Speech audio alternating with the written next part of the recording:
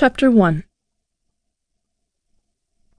Gruff fingers yank a blindfold off my face, light splashes into my eyes and I blink. Gray walls swim about my head and the ceiling soars much too high above me. I don't know this place. I was walking to my bathroom when someone grabbed me from behind and forced a sour-smelling cloth over my face and someone grapples with my hair and I flinch. Who is touching me?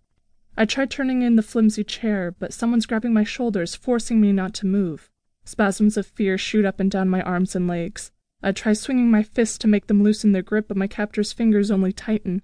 Raising my arm to jab my captor in the gut, I pause. Someone's laughing. How do I know that sound? It's beautiful and low, a laugh I could recognize anywhere. Glancing around the sun-filled room, I find the source almost immediately. It's Teo, my Teo, standing across from me on the hardwood floor, beaming at me. His ebony eyes shine forth like two onyx stones, and even his olive-toned skin makes me breathe a bit shallower. Choking back a strangled laugh, no one's here to hurt me. I reach out for the love of my life, too tongue-tied to say anything. His lips spread into a thin smile, reminding me of his mouth melting into my own. Fire raged beneath my skin with that kiss, and it felt like I was lifted up into the air and floating. 6 days ago we had our first kiss, and we still haven't been able to talk about it.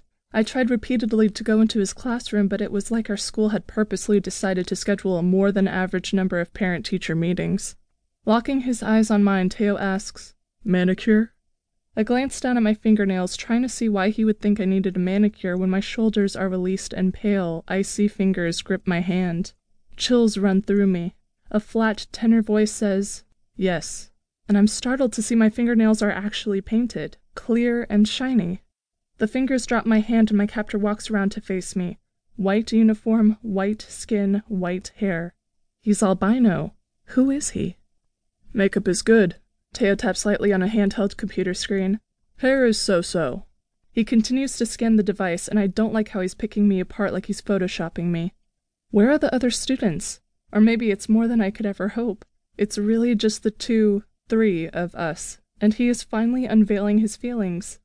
I never expected to fall in love with a teacher, but when I started at Cabela, the Austin Math and Science School, Teo was the only one who welcomed me. It took me a moment to understand why a math teacher would care that I read Tristan and Isolde, but soon we were knee-deep in conversation about all our favorite classic stories. I wish he'd tell me why he brought me here. Maybe he let my mom know, explained what we were actually doing. "Teo?" But I fail for words, the gray walls seeming to snatch at the fear inside me. My palms break out in a sweat and it's calculus all over again, where Teo asked me to stand in front of my class to share the index card I had made to memorize last year's trig functions. While I hate speaking in front of groups, I did it anyway, my heart slamming against the insides of my chest the entire time. When I'd finished, Teo congratulated me, making the fear worth it. Tapping his computer screen, Teo trains his gaze on me again, softening a little. "I cannot tell you how much seeing you here pleases me." My heart flip-flops and it's hard to say anything. He's happy to see me. It's all I can do to keep myself from smiling stupidly. He takes one step toward me and I long to fill the gap, and when he speaks his voice rings out in a baritone melody. "I hope you enjoy our little neighborhood, Miss Laurent. The women are on one side of the street, the men on the other. They each have their own houses. 7 again." His lips perk up into one of those smiles that I love, and I'm reminded of his reverence for the number 7, how he arranges our desks in 3 rows of 7. Glancing at the wooden door ahead, I open my mouth to ask if he'll show me this street when he says, "That is right. You should desire to go through that door. Of course, the choice is yours." He gestures behind me. "The back door is always an option." I turn to find the back door, only to see plastic shadows, slick and dark, body bags, hanging on a rod by the door. Another one of Teo's jokes, maybe. A metaphorical exercise.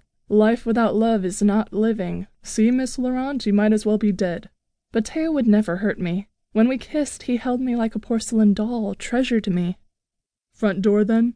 Teo asks when I manage to turn back to him, his tone light, almost happy. He wants to show me this neighborhood that revolves around the number 7. I'm not sure what to make of it, but I want him to show me. Teo and the albino grab me by the arms and force me up, but there's no reason to be touchy-feely. Wherever he goes is where I want to be. Teo is brilliant and kind. He would never shatter me.